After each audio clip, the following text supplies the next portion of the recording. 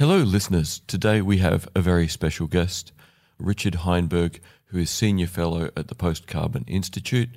Richard's book, End of Growth, is probably one of the top 5 most important books of the 21st century. It's a confronting book that I spent 3 months doing additional reading about to try and disprove it, because it puts together all the issues about energy and resources we're going to face in the 21st century in a connected way that is really, really disconcerting. Now, do not despair, because the point of understanding things is if you understand them, you can do something about them. So even if this conversation is a bit doom and gloom, with understanding comes the ability to fix it. So here we go.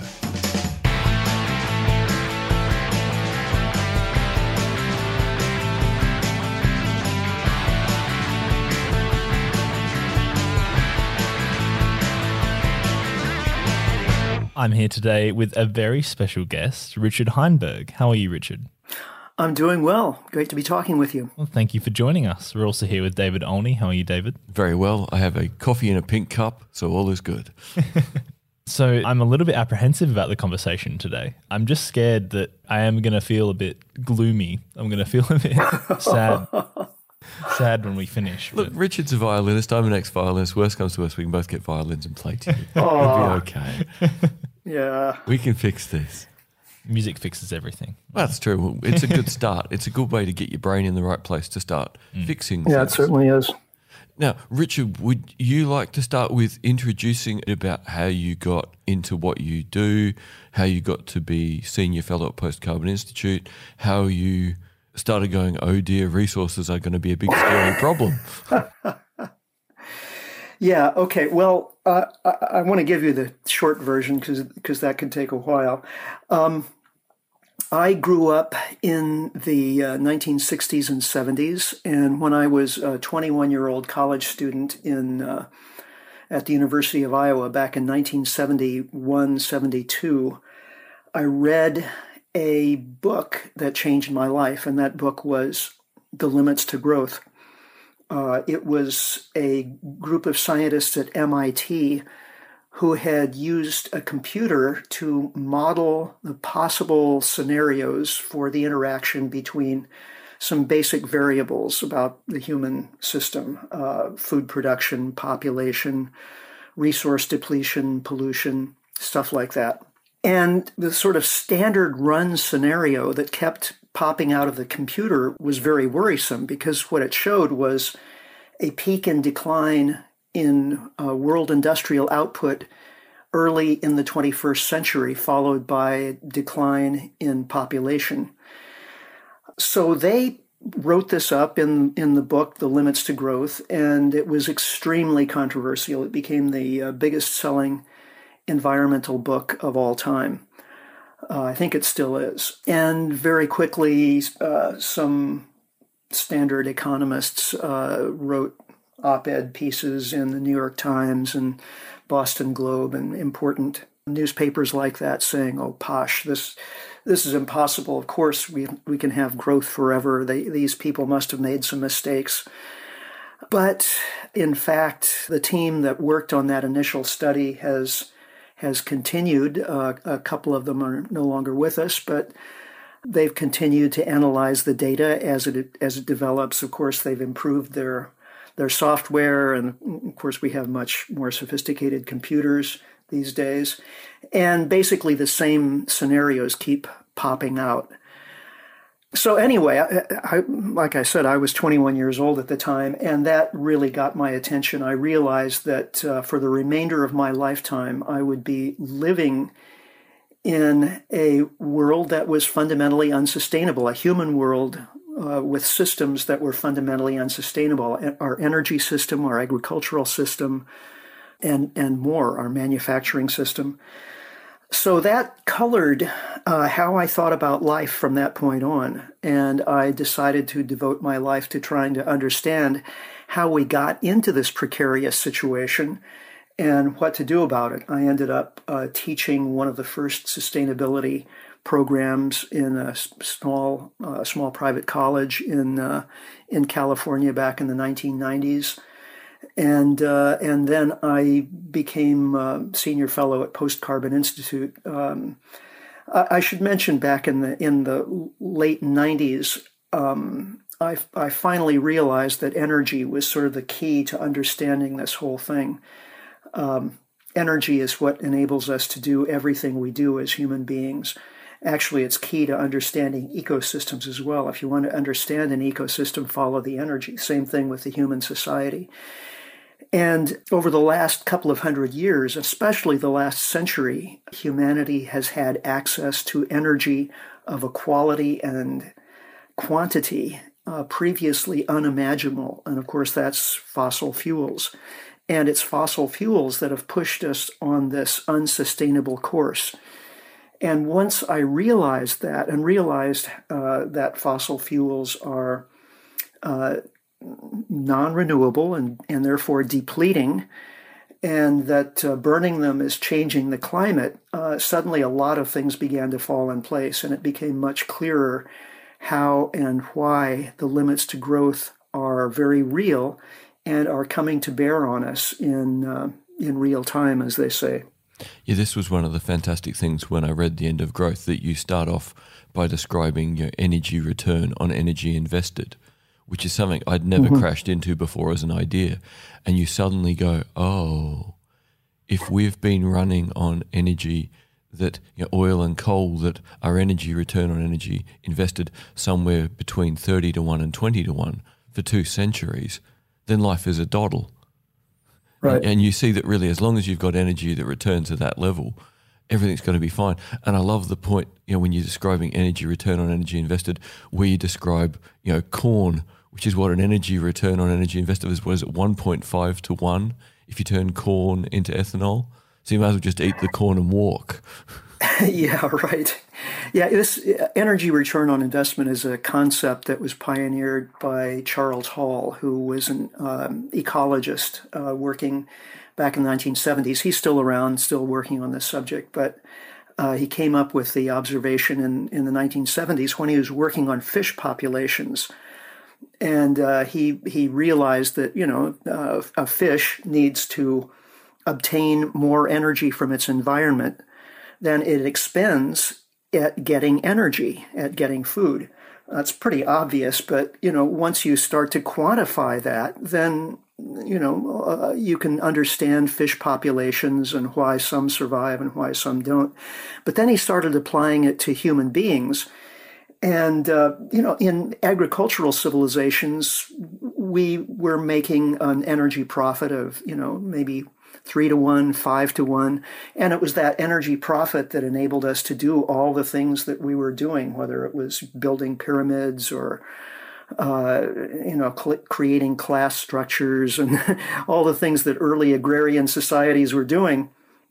But then, as you say, once we started using fossil fuels, where we had to invest a trivial amount of energy in energy producing activities in order to get this, bounty of energy back, then suddenly the sky was the limit, and we could use energy to expand not only agricultural production, but manufacturing, resource extraction, and that is what led to economic growth as we've known it in the last century.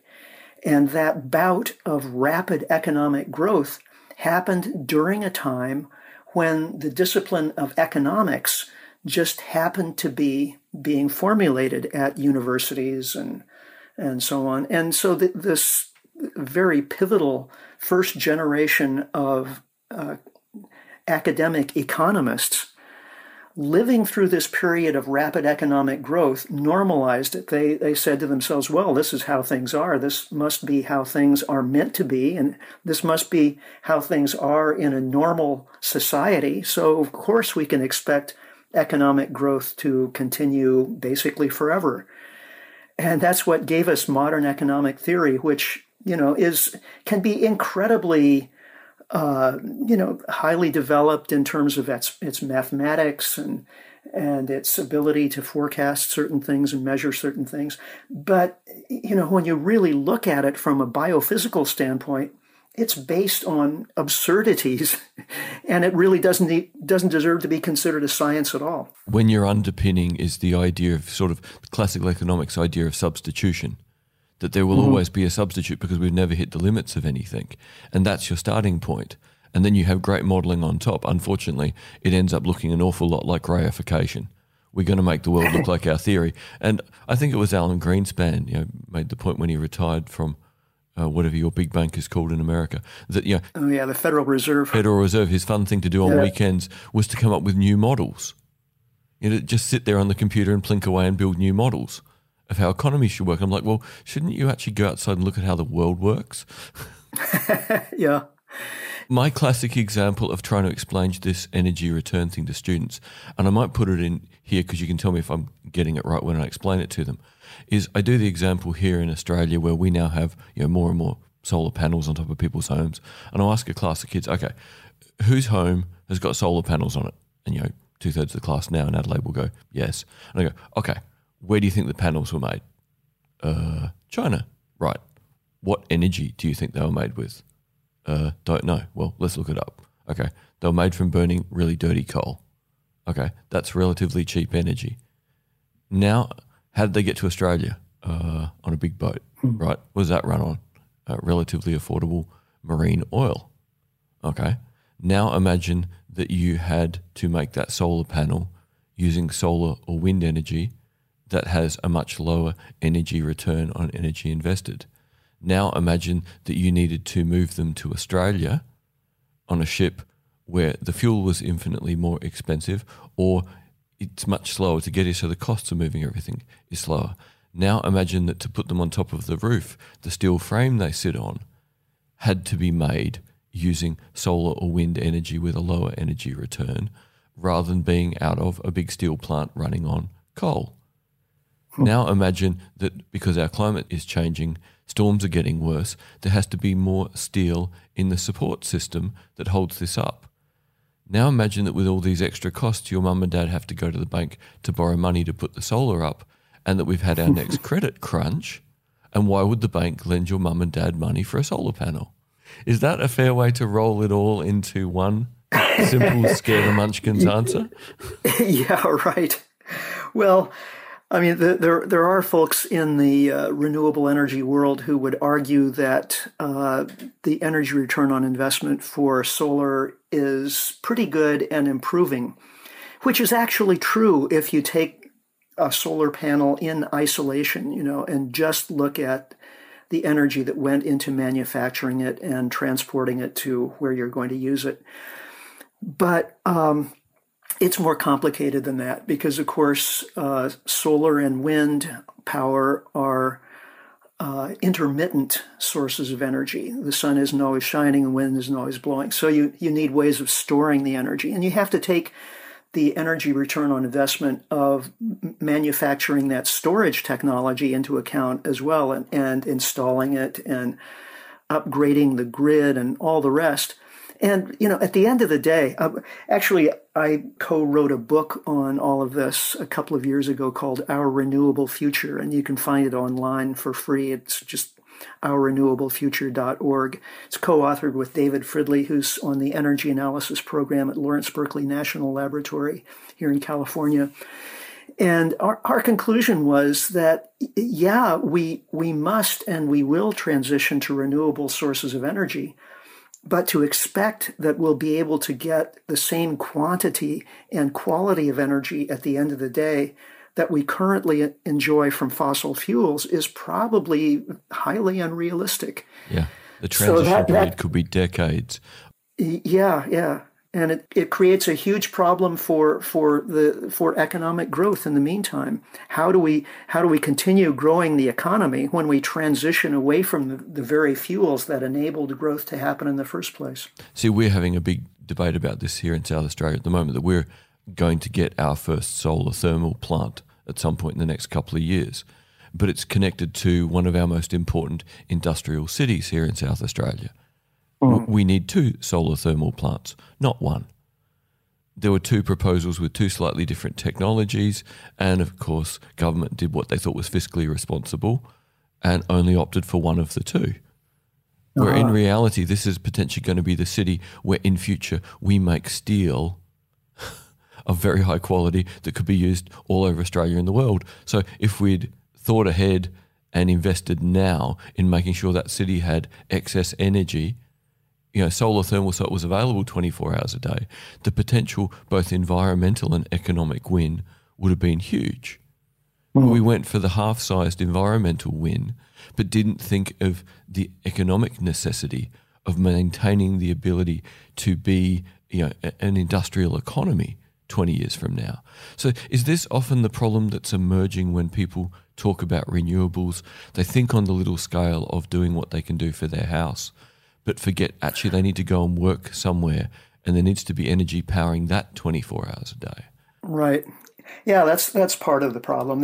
Another bit of the problem is the fact that renewables produce electricity, which is great. Electricity is very high quality energy.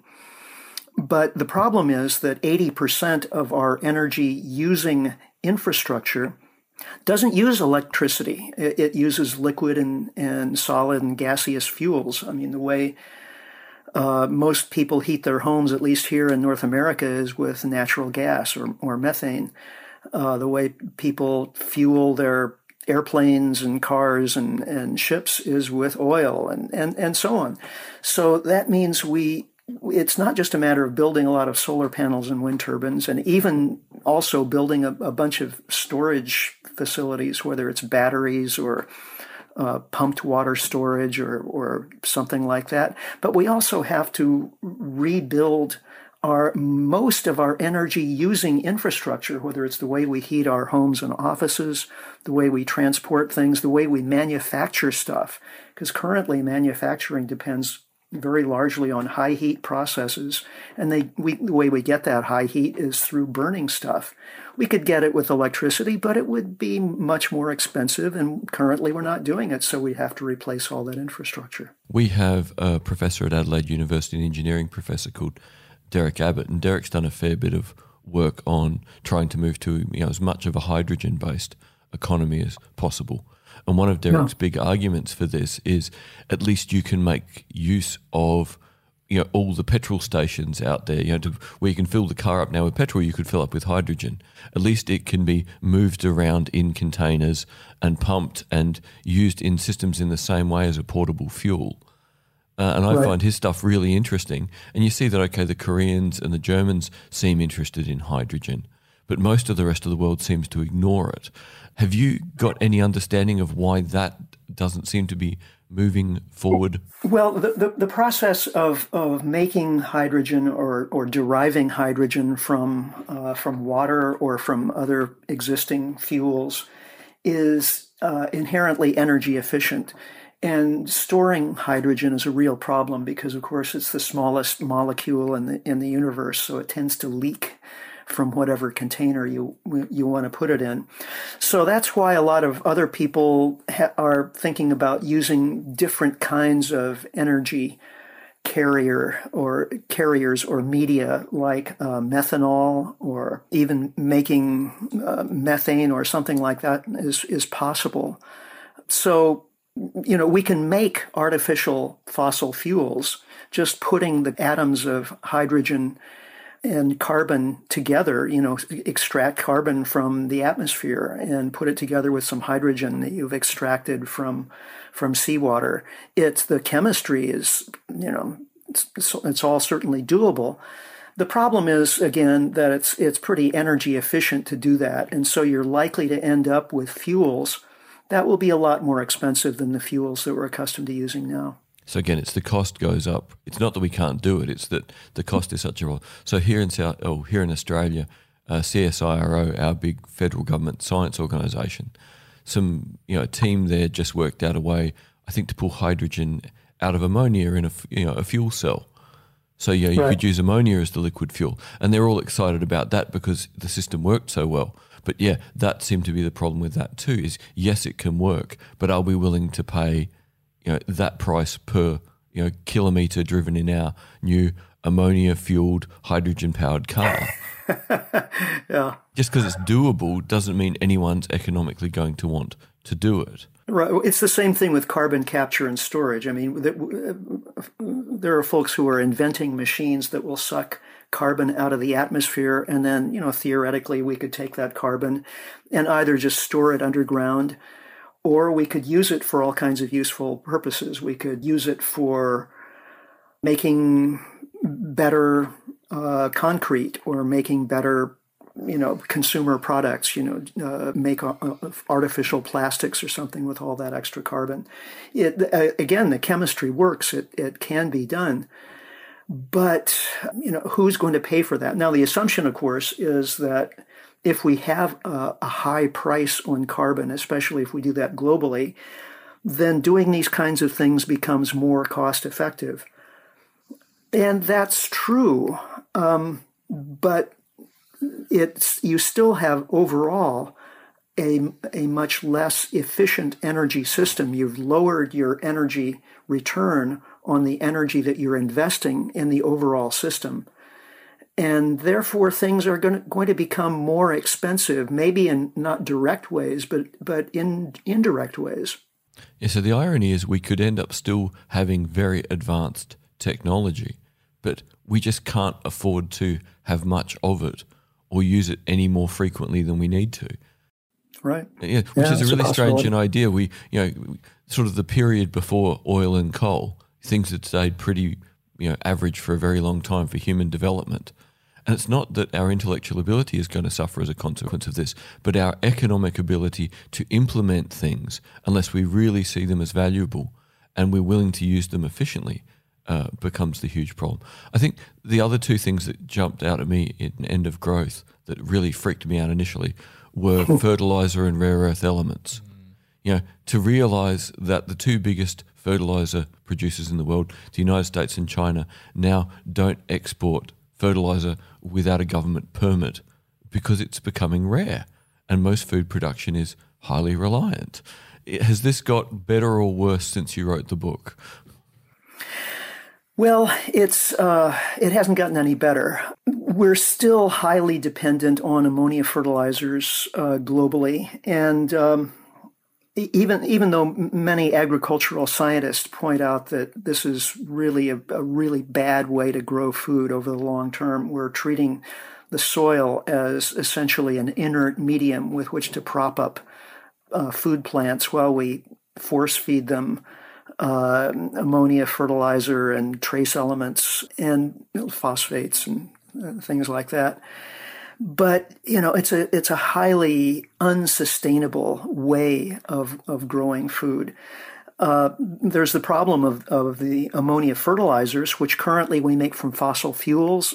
Again, going back to our earlier discussion, we could make ammonia using electricity from solar panels and wind turbines, but it's going to be more expensive fertilizer.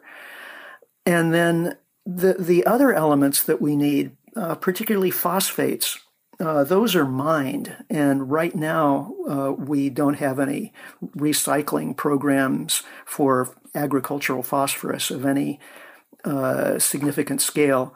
So what happens is we're mining the stuff. It's going into the soil and then into the food, and then ultimately into wherever our waste goes, and it's not being retrieved. So phosphates are depleting, and this is a real problem. Over the course of this current century, we're going to have problems with phosphate scarcity, and this could have profound impacts on global agriculture. Yeah, from an Australian perspective, we have a little island near Australia called Nauru, one big pile of bird poo that over the last century has been mined away so it looks like a lunar landscape. And it's like, oh, okay, well, that's all gone and that was a whole island. Yeah. We humans are good at that. We find a resource and then we extract it until it's gone. And conventional economic theory, as you said earlier, says that we can always substitute our way out. We draw one resource down, but then we find something else to replace it that does just as well or better. And sometimes that happens, with the bird poop you were mentioning. We found a substitute for that, which was industrially produced ammonia. And so we've had a century or so of that, and it's becoming more problematic because the stuff that we use to make ammonia from is itself depleting. So what are we, where's the substitute there? The problem is, as we move from one substitute to another, there actually is no guarantee that the substitute we find is going to be superior or even adequate in comparison to the stuff that we're depleting. Or that we're going to be willing to wear the cost, even if it's good. Could we afford to pay 5 times as much for fertilizer? In the developing world, that would be the justification for the kind of, food wars that people predict will come along with the water wars. During the GFC, when we saw the massive price rises in food in the Middle East and in Africa, and then the drought in the Middle East, and essentially everyone goes, the Arab Spring was a social revolution. No, it wasn't. It was the consequence of food prices and lack of rain. When young guys move to the city because they can't grow food, they can't eat, and their family send them away and go find a job, send money home, and it doesn't work, that historically in human societies is the foundation for violence, which is exactly what we got. And it got sold to the general populace as a political issue. No, it was fundamentally a food and environment issue that no one wants to look at the underpinnings, because the underpinnings are even more frightening. Mm-hmm. Because they become a constant problem, meaning the risk of social violence goes up consistently. And of course, to move from the fun thing of fertilizer, the next thing in your book, of course, is rare earth elements. Oh yeah, right, and more people are cottoning on to that since I wrote the book. We use, of course, rare earth elements for all kinds of electronic gadgets, and also for wind turbines, things like that. So these, again, are depleting resources that only exist in certain parts of the world. China has largely cornered the market on rare earth elements. It's not that they don't exist in other places, but they've been cheapest to mine in China. The U.S., from a strategic standpoint, is looking at reopening some of its rare earth mines, and will probably do so. But then that's likely to mean more expensive components for electronics. And even then, we still have the problem of depletion. And even if we have more rare earth mines scattered around the world, those mines will be depleting. And the stuff is not going to go on forever. At some point, we have to reconsider what we're making these things from. When we did, David Fridley and I did this book on our renewable future, we tried to imagine, how to reform all these different components of society so that they would work just on renewable energy and not on depleting resources.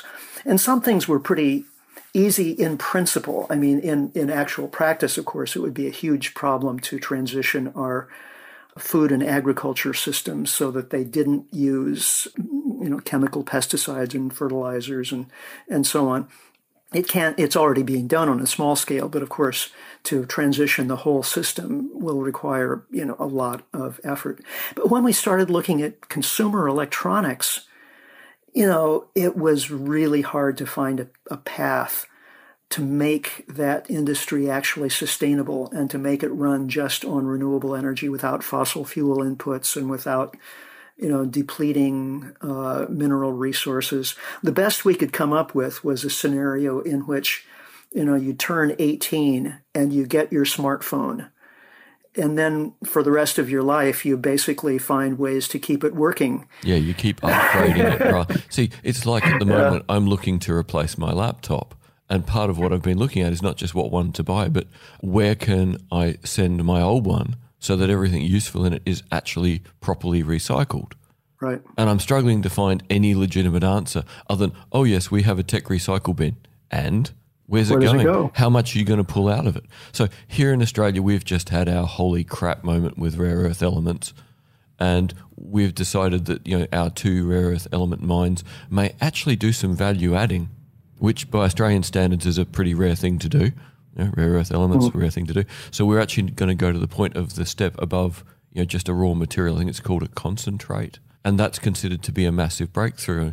And I'm like, hello?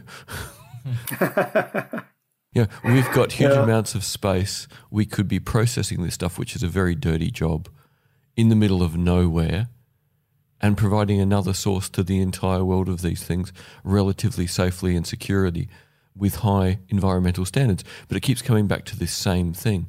If we're willing to bear the cost of producing what we need at the price that it's going to cost to keep having access. It seems like there's going to be this post-apocalyptic situation where people are melting down their wedding bands so that they can get platinum and gold out of it to keep their smartphone working. Yeah. Well, certainly over the course of the next few decades, we're going to face some serious inflection points with regard to all the things we've been talking about: population, food, manufacturing, energy. And for young people, as I mentioned earlier, I used to teach at a college, so I was around young people a lot. For young people, realizing all of this is quite scary. I mean, they get that climate change means that their lives are going to be lived under a condition of environmental turmoil and probably social turmoil as well. But then you add in all these other dimensions of resource depletion and species extinctions and shrinking economies and so on. And it really does start to get scary. But what I always left students with at the end of the course was the sense of opportunity. The time when you will be living most of your life is a time when we will, out of necessity, be reinventing just about everything that we're currently doing with food, transportation, manufacturing, the design of systems, how we do just about everything in society. So what an opportunity to, really understand systems and begin to rethink them. Students who take that challenge to heart are going to be immensely valuable to their communities. So you can look at the glass as half empty, I guess, or maybe a different kind of glass altogether. I like to describe it to people as, we're probably going to have Gary Klein on as a guest in a couple of weeks' time, who wrote a really interesting book on insight. And one of the ways to gain insight he found is a thing called creative desperation. And ironically, it's the variables don't change, but you have to use them differently. Right. And in the main, when breakthroughs come out of creative desperation, they're normally the most odd. No one had thought of them for an extended period of time until the pressure got high enough that someone realized there's no way to avoid this, and there's also no obvious thing to do, and really you have to think outside the box. And then once you get one moment of creative desperation, it normally has a really big long-term impact on people's creative ability to do new things in genuinely innovative ways. Innovation gets thrown around so much in our society as the big significant word of the day. But we're really not seeing innovation yet on a big scale, because in the main, most of the big systems are coping and coasting on a century ago's energy, a century ago's wealth. It's only when they start to dry up that we're going to see this desperate need for creative desperation. And that the better educated people are, and the better educated they are as generalists who can see patterns and see things across disciplines, they're going to be the people who are going to see solutions. Yep, I couldn't agree more. The complexity of the system makes it really difficult to see patterns. I would argue that there are more people concerned about losing their jobs to robots, which, by the sounds of this conversation, aren't actually, there's an energy to power those robots. Well, or even build them. And this is the ultimate joke. We think we're going to replace all the humans with robots, but the reality is a human can run on bread and water. Yeah, that's right. It can grow from small to big on a reasonable diet. A robot can't. So whether you can make the robot or not is not the question. The question is, can you make the robot at a price point that makes it a valuable option? So the irony is this leap towards automation that everyone thinks is inevitable could be derailed by the fact that the rare earth elements to make the robot work are simply so expensive that it's easier to hire a human. And because the cost of transport could go up so much, it's easier to hire a local human. So the irony of all of this is it could be a return to the local, which I think is That's one of the right. most interesting ideas. And, Richard, I don't know if you want to talk about that a little bit. I know there's been a really interesting report from the Post-Carbon Institute on the idea that we will have to go back to being far more, local for food and for energy, and think of our lives in terms of smaller, more self-sustaining communities. Right. Well, the biggest demographic trends of the last few decades have been globalization and urbanization. Globalization of manufacturing and distribution, and urbanization of people, people moving from the countryside to cities. And I think most people assume that those trends are, somehow cut in stone and that they'll continue until everything is globalized and everybody lives in a city. But in fact, trends like that have natural limits. And there are a lot of signs that we're approaching those natural limits. We've talked about the energy limits to further globalization. Globalization, of course, depends upon global transport and trade, global communications. All of that takes energy. And if we have less energy in the future, we will have less transportation, and globalization is likely to go into reverse. Same thing with urbanization. People move to cities because that's where the resources are, that's where the jobs are. Cities are very exciting places to be. It's entirely understandable. But if we're getting more and more of our food and other basic resources in more direct ways, as we will have to do once we have less energy with which to fuel the machines of extraction and transport, that means, well, basically, to put it simply, we're going to need more people working the land. Instead of 1% of the population as full-time farmers, at the beginning of the 20th century, it was more like 60 or 70% here in the United States anyway. And the ratio of urban to rural is, I think, likely to return to that long-term norm, which has enormous implications, because what happened over the course of the 20th century was the growth of the middle class. It was a period of the emancipation of women.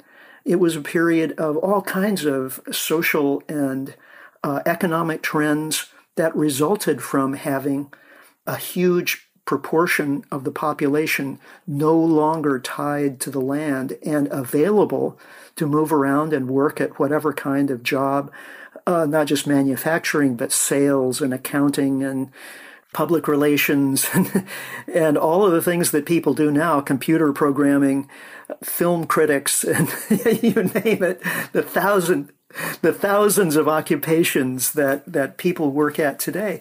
Well, I mean, that's an exciting kind of world in which to live, where there are, thousands of different occupations and we can all specialize in all these things.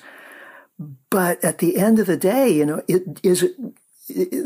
it's really a biophysical question. Does the society work? And if it doesn't, it's going to have to reorganize itself in a fundamental way until it does work. And that's the fascinating thing with the idea that we may need to move closer to where we can grow or have access to food. Right. And it's not just the question of being near where you grow it. You have to work out, okay, this is a world where can we afford to run the cold storage on the apples for the 10 months that they're not in season? Mm-hmm. Or do we need to can or preserve them? So there's all sorts of questions too, that the idea that you have everything all year round fresh changes. But on top of this, we also have wireless technology. So theoretically, you can be out on your little patch with your solar charged rotary hoe doing your half acre of your little paddock, but with your earbuds in, listening to your lectures for uni, where you only going to take exams at the end of the semester, because you've got wireless communication, unlimited access to information, but also the need to generate food locally and at low cost. So the thing with this is we're not talking about a neo-feudalism. We're not talking about humans becoming stupid again. What we're talking about is a strange balance where our minds can be free and have access to nearly anything. that wireless communication, again, you will get the iPhone at 18 and keep it alive for 50 years. That will become necessity unless things change dramatically. Your mind will be free, but you will be physically tied to how much energy in terms of food and powering your life you can access. So this is the strangest combination to imagine. I think that's perhaps what's so scary about it, is that it's not necessarily the reality that we're going to live in is that bad.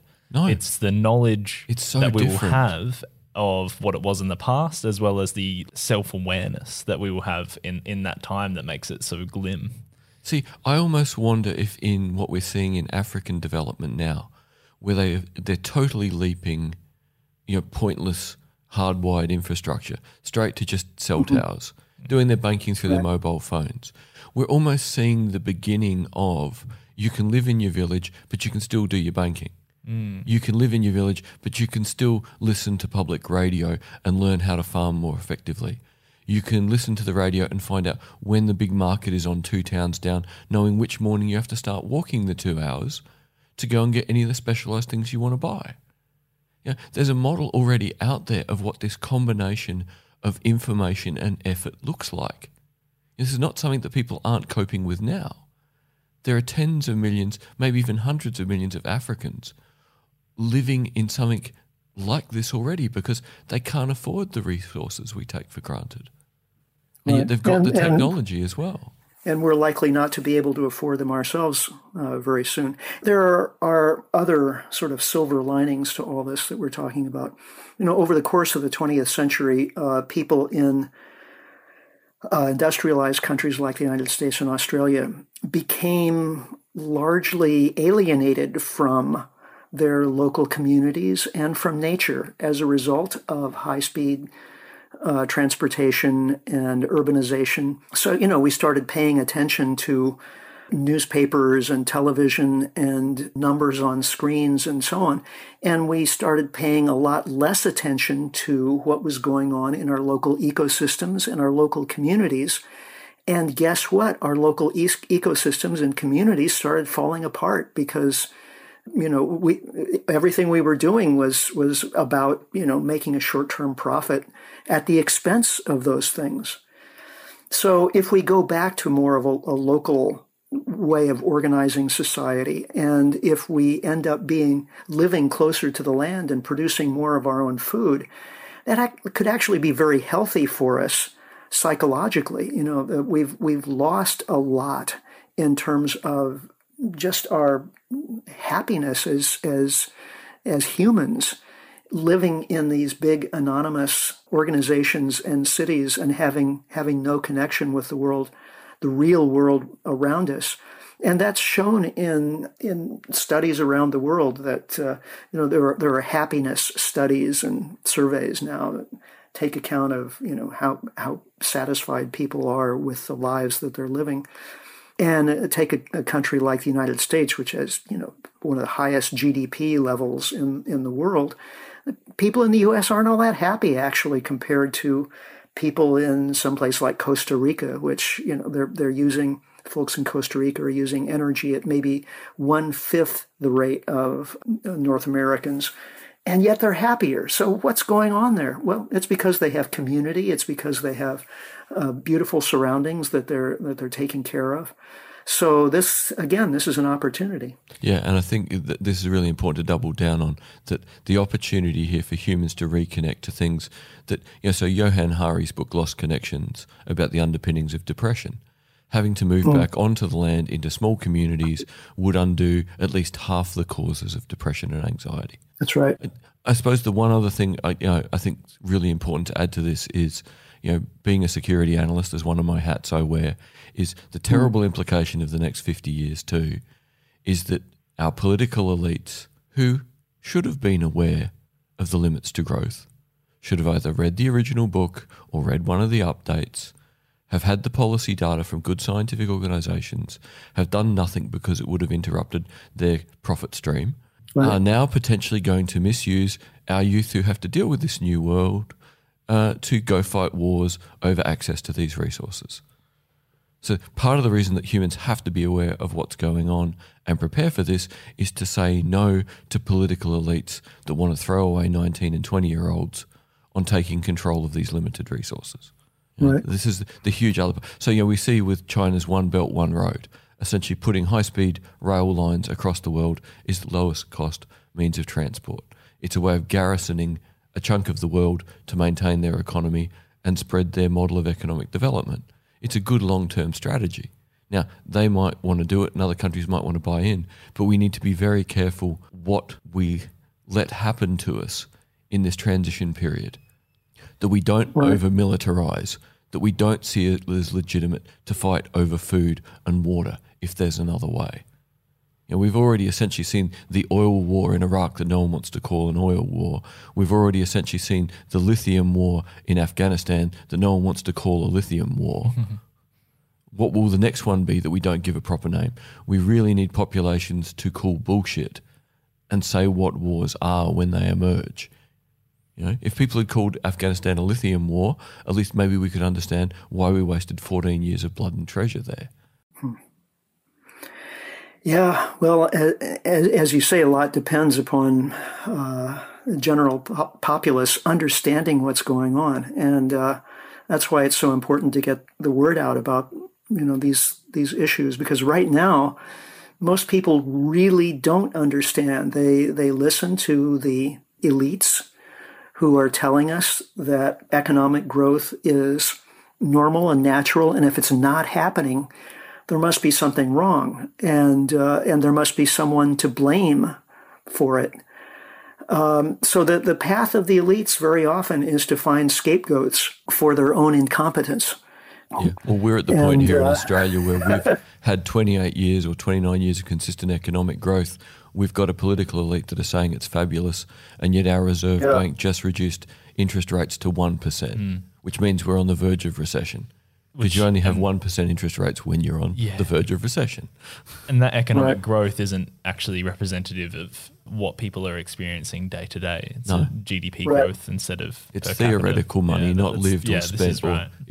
Yeah, and it's highly unequal. Since the global financial crisis, the investor community, the famous 1%, have made out like bandits, because that's how we solved the financial crisis, was by lowering interest rates and shoveling trillions of dollars into the investor class. But it's unclear whether those solutions are going to work the next time, and most economists now are looking worried because the signs are pointing toward, of course, another recession beginning soon. Yeah. So this is another fascinating thing. If we think of this future where we have the access to information, we have wireless technology, but we also need to be closer to the land. It's a fascinating thing to think what happens to the very rich in this environment. Of course, they have the money to spend to buy what they want, but everything will cost so much more. So, in that sense, it perhaps does look a bit like the feudal period, where, the elite may live in the thing that looks like the castle and it's big and suave, and they eat better and they wear better clothes, but it's disproportionately, it costs them an awful lot to have those advantages over the rest of us. Right, and their wealth is largely tied up in forms that can literally disappear in a second. And that's worth remembering. Our entire financial system is a fiction. We have created wealth in forms that can be wiped out almost instantaneously, as nearly happened in 2008. Actually, it did happen to an enormous amount of wealth. I was at a conference in, I think it was September 2008, and just happened to run into a millionaire acquaintance who was checking his cell phone, and he had a really worried look on his face, and he said, "Oh my gosh, I just lost $40 million." Where did that $40 million go? It just evaporated almost instantaneously. And so, we do have billionaires and mega millionaires in the world today. And but much of their wealth is in forms that are unreal, and that unreality is reflected in the ways that we not just create wealth, but the ways that we use wealth and manipulate wealth. Yes, so speculative wealth has very little value potentially in a world where real things cost so much more, and you have to be much more committed to having them, valuing them, and maintaining them. So, land goes back to being potentially the critical thing. Resources. Land and skills. I mean, being a person who is, as you said earlier, who's a generalist, who has critical, practical skills, knows how to fix things, these are of much more value in the long run than, running up your account of Bitcoins or whatever, the currency du jour. Secondhand resources will actually, I'm sure, will become incredibly valuable too. The industry will have to become amazing, won't it? If you look at Cuba, for instance, in post-Fidel Castro kind of era, he basically banned import on cars. So all the cars that are in Cuba are basically pre-1950s or 1950s-esque, and the amount of recycling and resourcefulness is incredible on those cars. They're all still running, or they take bits from everywhere. So the people that have kind of junkyards, people that are not necessarily well off but have junkyards full of cars and all those kinds of things may end up becoming kind of the lords of the land. Yeah, I mean, you could argue, I think, that we've already made enough stuff, made enough gadgets and buildings and all the rest to last us for the next century or two, if we just distribute them properly and take care of them and stop population growth. A lot of the reason that we have to make more stuff all the time is just because we're still growing the human population at something like 80 million per year on a net basis, which is crazy. Yeah. In more eastern states, though, right? Because the western population growth it's population decline. Yeah, but that's the thing. Once you've got the belief that your one or two kids will be okay, you don't have more. And see, this is the thing too about talking about this next era where things change.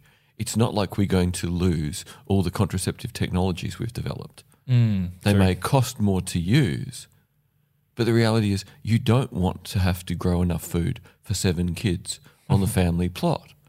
You want to grow enough for 2 kids and use all the wireless communications and technology to give them a good enough education to do well in this world of skills are still valued, even if you work in a local way. So in so many ways, the technologies we now have can be used far more productively in this new environment. And in terms of things like cars and stuff, what's clear from the Cuban example is the biggest problem now is manufacturing that makes crap that doesn't last. Yeah, right. So what we really need is models of things where we go, right, this is going to be the powered mountain bike, but it's totally rebuildable for the next 30 years. And every part is replaceable. Component is rebuildable. The most expensive part will be the battery, but every component of it, someone's building somewhere, and we don't change the model. So that you could cannibalize another push bike to keep yours going. So something like in the US with F100s and F150s, been around a zillion years, now getting too complicated and too stupid. Will there eventually be a version on an alternate fuel much simpler? Or the Californian example would be a Prius, right? Like just too complicated. Right, but can you make a version of something where you just make that model? Because that way you can cannibalize. So part of this is a really healthy reconceptualization of using things rather than consuming things. That's a very big potential way forward. Yeah, and that's the way people thought, generally speaking, before the 20th century. I mean, a lot of this aberrant, crazy behavior really started during the 20th century when we had all that cheap fossil fuel. Consumerism, we take it for granted now, the idea of the consumer culture, but it didn't exist prior to the Great Depression. Well, there's all sorts of anthropological arguments that it really only begins at the end of World War II with the first teenagers in the Western world who suddenly had money and education and they were worth targeting economically. Right. That's basically how we solved the Great Depression, was with World War II and then the post-war economy, which was the consumer economy, encouraging people to buy more stuff, which was advertising, and then consumer credit, making it easier for people to go into debt to buy stuff that they couldn't afford and didn't need. So those two things, advertising and consumer credit, they've reorganized society in profound ways, but in ways that are completely unsustainable. We can't afford to do that anymore. We grew into these problems, which means we can grow out of them. Right. So those marketing expertise were then used to keep that system going. I've heard you talk about how PR agencies, or I believe you mentioned, diverted attention away from the limits of growth. Oh yeah, the whole economic elite just went la la la la la la la la la. Don't want to know. Like growth is scalable. Exactly. was the main argument, as far as I'm aware, but I could be wrong there. You're the economist, Richard. What do you think? Is it a conspiracy? Like, was we keeping the system going just for the sake of the elite, or? Well, yeah. I mean, in a way, it's human nature. People who benefit from the system as it is tend to be the people who are most influential and powerful within the system, and therefore it's not in their interest to question the foundations of the system, the foundations by which the system operates. But that's exactly what we have to do now, as we realize that the system is, to use the word, unsustainable in its current form. It has to be redesigned around the principles that we've been talking about: the circular economy, post-fossil fuel, using less energy, more rural, more local, less globalized. All of these things can be done, and they can make life better for us as we cooperate and learn how to do these things together. But it's not going to happen if we just listen to the so-called experts who are running the world currently. We've got to start questioning the received status quo and thinking for ourselves. I think it's almost the best way to get people to think about this is go, okay, look at the growth of the middle class after World War II. Part of the reason that we invested in this system in most of the developed world is because the middle class across the developed world grew and grew and grew until the 1980s. Right. And the middle class in most Western societies has been going into gradual entropy since that point. And at a certain point, when the middle class realize the gap between them and the people they were chasing to catch up with is so big, they'll wake up, but they need to wake up before then and go, the gains in terms of education, healthcare, all these gains after World War II were amazing. But consumption has been and will continue to be a disaster. So keep the gains of education, healthcare, social sort of inclusion, engagement with difference, but get over the economic delusion of endless consumption and growth is good and normal. So we're keeping the best half and saying we need to reform the other half. So we're only giving up the worst bit of what we know, not all of what we know. And I think that's a really important thing for listeners to take away. We don't want to scare the hell out of you here. We just want to scare you out of the bad bit. Yeah, I agree. Now, Richard, is there anything you would like to add to what we've talked about, or would you like to tell us a little bit about the Post-Carbon Institute? Oh, I'll say a few words about it. Post-Carbon Institute's a small nonprofit think tank, operates here, well, it's headquartered here in the United States on the West Coast. But we have some people in other places. As I say, it's small. It's fewer than a dozen people on staff. And we research and publish on all the issues related to stuff we've been talking about: energy, the environment, climate change, and so on. And we have a public website called resilience.org. And I would urge your listeners to take a look at resilience.org. It's updated on a daily basis with articles that are relevant to, again, everything we've been talking about. And if folks want to read more of stuff that I've written, they can go to richardheinberg.com. It's interesting, the word resilience. We've had an episode on the idea of anti-fragility, which is an idea Nassim Nicholas Taleb came up with. And his argument is that resilience means you come out of something as good as you were but no better, and that what we really need to be aiming for is anti-fragility, that we come out of knocks better than we went in, having learnt from what went wrong. And I really wish I could move the world to the word anti-fragility, because that's the point with this. We don't just want to stay where we are. The point of dealing with all of this is to come out of this better than we went in, right. To recognise our folly and come out of a century of taking advantage of easy access resources, better able to live effectively and happily long term. It does seem like the opportunity here for human flourishing will be greater. So. Yeah. Yep. Thank you very much, Richard, for joining us. It's been an absolute pleasure talking to you. Yeah, well, for me too. We would be delighted as well if you could come back on at another stage. And anytime you've got anything you want to talk about, just let us know. It'd be lovely to have you back on. Oh, I'm sure I'll have another book or report or something to we'll talk keep about. Our eyes peeled for that. Okay. And of course, you can find all of the links to Richard's website and the Post Carbon Institute all in the episode description. Thank you very much for joining us, Richard. Thank you, David. Thank you, gentlemen. Thank you. Bye. Hello, listeners. If you're enjoying our podcast, please subscribe and like our Facebook page. Search for Blind Insights with David Olney. Also, don't forget that we have merchandise. Thank you to the Ozcast Network. Peace out.